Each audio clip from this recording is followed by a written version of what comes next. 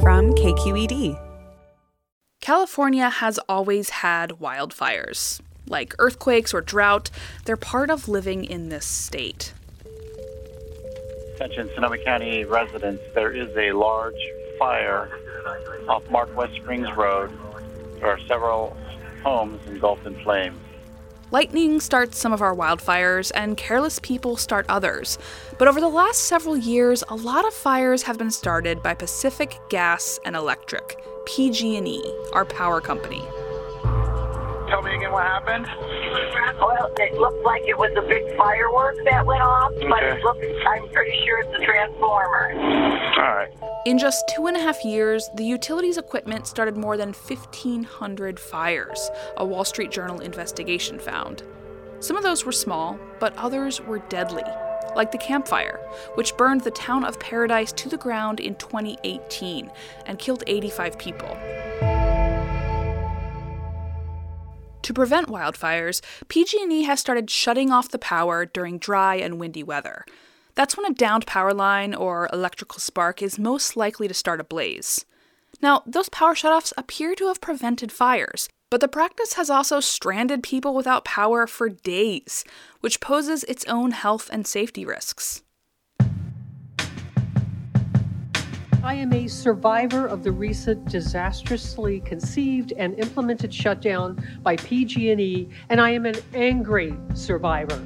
Bay Curious listener Sally Swope has been watching the news, and she thought to herself, there must be a better way. I wanted to know why PG&E doesn't bury their lines. Today on the show, what will it take to both prevent wildfires and keep the power on? I'm Olivia Allen Price, and this is Bay Curious.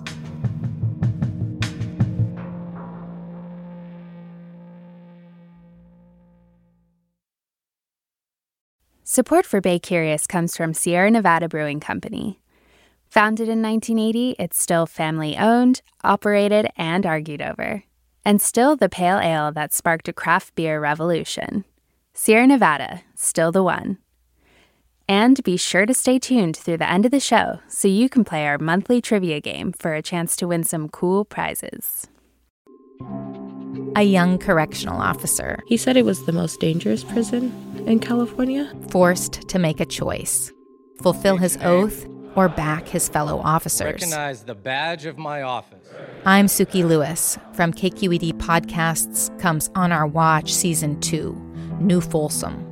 A story about who gets hurt when the system that promises to keep us safe is bent on protecting itself. Find it wherever you listen to podcasts.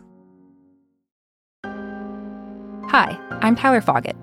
Join me and my colleagues as we go beyond the headlines and deepen your understanding of the forces shaping our world today on The Political Scene, a newly updated podcast from The New Yorker. With episodes 3 times each week, The Political Scene accesses the sharpest minds in politics for insight and analysis about everything, from abortion rights to the war in Ukraine. Make sure you're following The Political Scene, available now wherever you get your podcasts.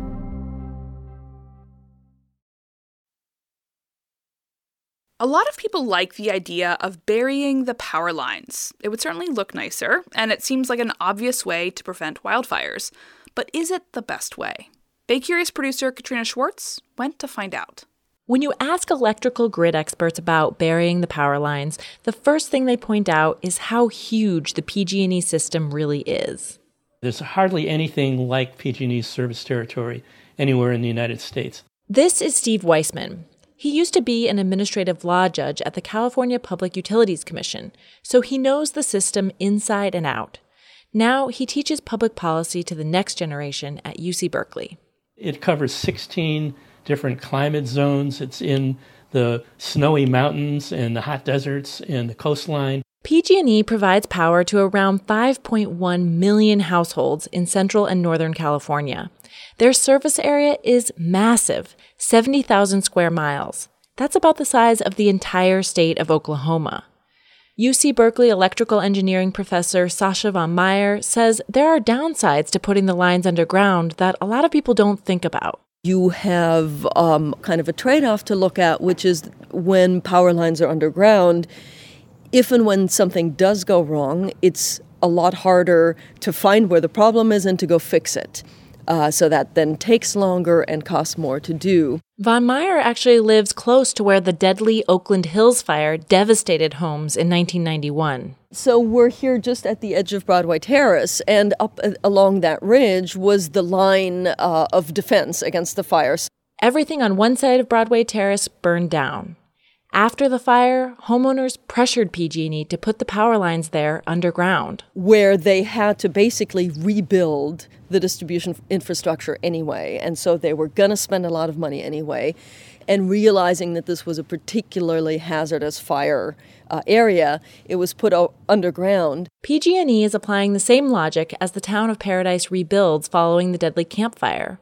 There, they've committed to putting 200 miles of distribution lines underground in and around the town.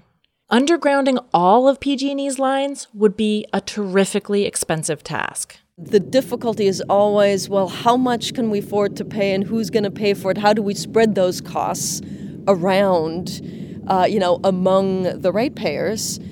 And, that's really kind of the prickly question. Anything PG&E does to make its system safer is going to cost money. And even though undergrounding is one of the most expensive options, it's a lot cheaper than a catastrophic wildfire. Meet Nathaniel Skinner, safety expert at the CPUC Public Advocate's Office. They fight for the rights of ratepayers, us. I did a rough back-of-the-napkin calculation on this. PG&E estimates it costs about $3 million per mile to put a line underground. So the 200 miles around Paradise will cost about $460 million. That's a hefty price tag, but it's still a bargain when you realize the Camp Fire caused about $16.5 billion in damages. Steve Weissman, the UC Berkeley public policy professor, says the costs associated with potential fires should be considered as part of PG&E's long-term decision-making. Without having the real cost included in the calculation, you're not likely to be making the most well-informed decision. Skinner agrees that sometimes undergrounding is the right choice, like in Paradise, where there's only one road out of town. But he doesn't think it's the best deal for ratepayers to put the lines underground everywhere. It quickly becomes prohibitively expensive. People are paying a lot for their electricity service right now. There's a lot of people who can't afford the utility bills. At what point does electricity service become unaffordable? And that starts to introduce all sorts of health and safety impacts. Skinner says even the lowest estimates for putting the most fire-prone sections of PG&E's system underground would mean the average person's electric bill could go up 8-fold. There are cheaper things PG&E can do right now that would make the system safer, he says. A big one is installing covered conducting wire, so if a tree branch falls on the line during a windstorm, it doesn't spark a fire. Another is keeping trees cut back from the wires. Those are all strategies utility companies already have at their disposal.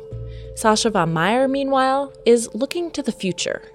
Thomas Edison and George Westinghouse would totally recognize every piece of equipment that's visible here. A lot of this isn't even 20th century technology. It's kind of 19th century.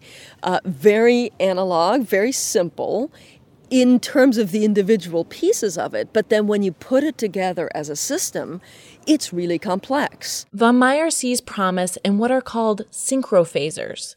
Small sensors along the lines that give the utility more precise data about big and small disruptions in the system. Being able to control the components is, I think, what most people mean when they say a smart grid. A smarter grid would sense if a power line breaks, for example, and cut off power before the line hits the dry ground. And the utility would have a lot more information about how often and in what situations there are power disturbances.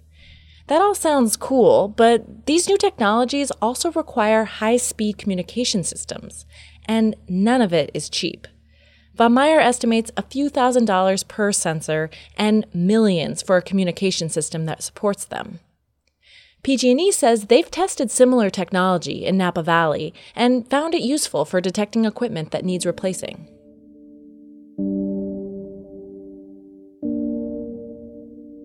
It sounds like there are a lot of things that PG&E could be doing besides putting wires underground that would make the system less likely to start a wildfire. But it seems like that work is always going really slowly. And that points to the heart of Sally Swope's question. This fundamental frustration many PG&E customers have that the utility doesn't invest enough in safety. It's like, how many huge catastrophic events have to happen? Why is it this company over and over again? It's hard to know exactly why, but you can observe a couple of things. Steve Weissman says the history of PG&E as a company might hold some clues. PG&E's history goes back about 140 years at this point. Back then, electrical energy was a very local service. You'd have a small generator and a few poles and wires going to a building. So that was the beginning of electric service, and it happened with all these small companies. Weissman says as technology changed, companies realized it was more efficient to team up. It became the norm for big power plants to be located far away from residential areas and brought in on long transmission lines. So basically, over time and through a bunch of consolidation, PG&E emerged as the power company for much of Central and Northern California. It's something that grew kind of organically over the course of decades. Weissman says this origin story is important because in many ways, PG&E's growth wasn't a carefully designed and well-thought-out plan. As a result of that, this is a company that really never got to a point where it sat back and asked itself, have we become too big for our current form of management? To ask a lot of self-reflective questions about the most useful way to make sure the service is safe, that it's environmentally sensitive, that it's reliable, and that it's cheap. That lack of foresight may help explain why PG&E has had such a bad track record when it comes to safety. The California Public Utilities Commission, which regulates the state's utilities, has found over and over again that PG&E does not keep good records of its equipment and inspections. And without accurate records, they're less likely to identify safety risks. When one of PG&E's gas pipelines exploded in San Bruno in 2010, it killed 8 people and destroyed 38 homes. There was a visible crack in a line, something PG&E quality control failed to find. Same story with the Camp Fire that destroyed Paradise and killed 85 people. Old and poorly maintained PG&E equipment was at fault. This is a company that has not had an instinct to put safeguards in place, to put in quality assurance programs and other kinds of oversight programs to make sure people are looking for problems and trying to identify them and overcome them early on through the process.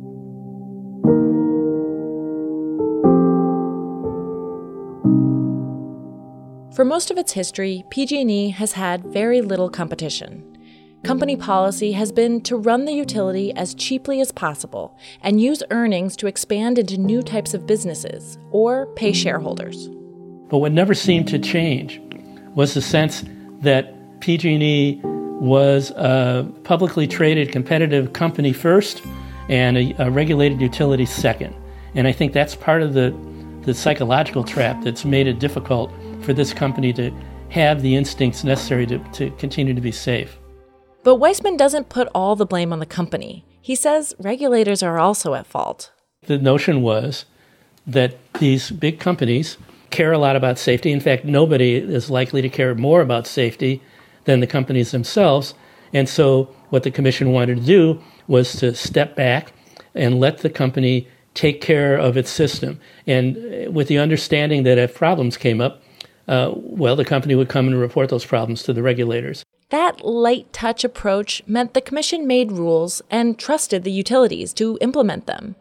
They didn't do enough checking to make sure safety improvements and inspections were actually getting done. I think what we found out now is that trust that the company would just take care of safety was misplaced. And now the regulators, I think, have a very different approach and a very different attitude about overseeing what these companies are doing.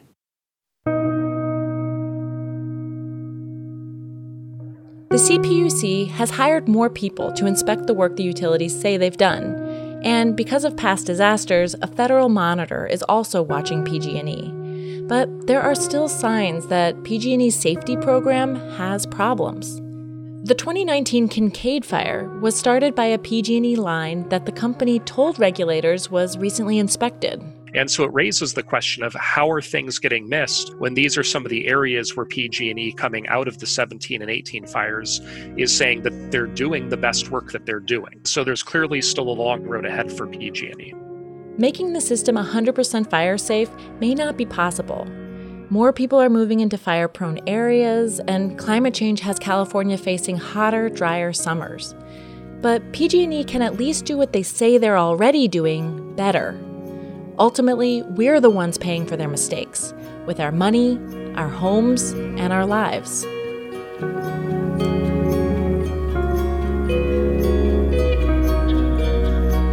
That was Bay Curious producer Katrina Schwartz. We reached out to PG&E and they chose not to comment on large portions of this story. Big thanks to our newsroom colleagues Suki Lewis, Marisa Lagos, Lisa Pickoff-White, and Lily Jamali, just a few of the journalists who regularly cover PG&E for KQED.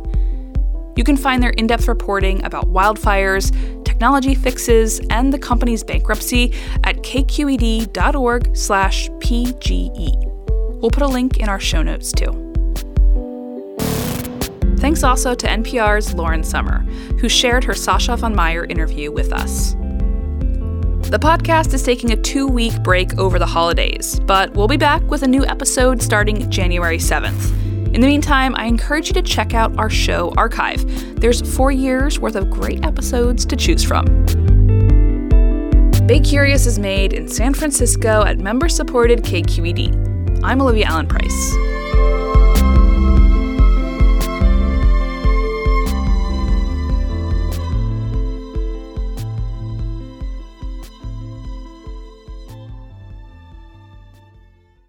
Hi, Bay Curious listeners. Are you ready to play March's trivia game? Every month, we'll read a question here at the end of our episode. You can give us your answers over at our website, kqed.org/baycurious, or just click the link in the episode description. Out of the correct answers, we'll randomly choose one lucky winner to receive a sweet prize package with Bay Curious swag and Sierra Nevada goodies. Okay, our question for the month is, this Bay Area high school holds the longest winning streak in high school football. They won 151 games in a row between 1992 and 2004. What is the name of the school? Our trivia quiz is made possible by Sierra Nevada Brewing Company. Good luck! Hey, I'm Brian Stelter, and I hope you'll join me on Inside the Hive from Vanity Fair. Every Thursday, I'm getting the inside take from the best reporters in the country on what figures like Elon Musk, Donald Trump, Kevin McCarthy, and Marjorie Taylor Greene are doing. I think she wants to make things happen. She wants to get legislation passed. She made clear to me that she wants to have a president who upholds Christian values. She embraces the term Christian nationalist. That's Inside the Hive from Vanity Fair. Available wherever you get your podcasts.